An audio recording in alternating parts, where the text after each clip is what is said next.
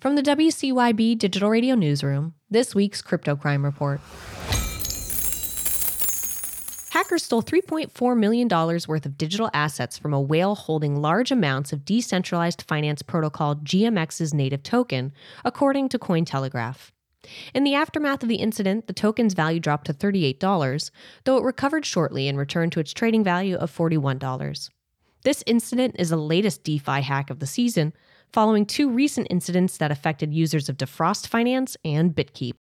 From CoinDesk, two prominent Web3 builders lost dozens of high-value NFTs to scammers after their crypto wallets were compromised. The attacker reportedly made off with a hefty haul, including 3 CryptoPunks, a Bored Ape, a Mutant Ape, 3 Meebits, and 2 CloneX NFTs. Within 16 hours of taking over the wallet, the new owner sold all 10 NFTs for a total of 492.66 Ether, which is worth around $618,000.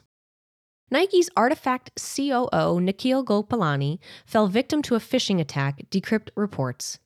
Though some details of the incident remain unclear, Gopalani confirmed he lost over $173,000 worth of NFTs from his personal collection, including 19 CloneX NFTs, 18 Artifact Space Pods, and 17 Loot Pods, among others. It remains unclear exactly how the attack occurred.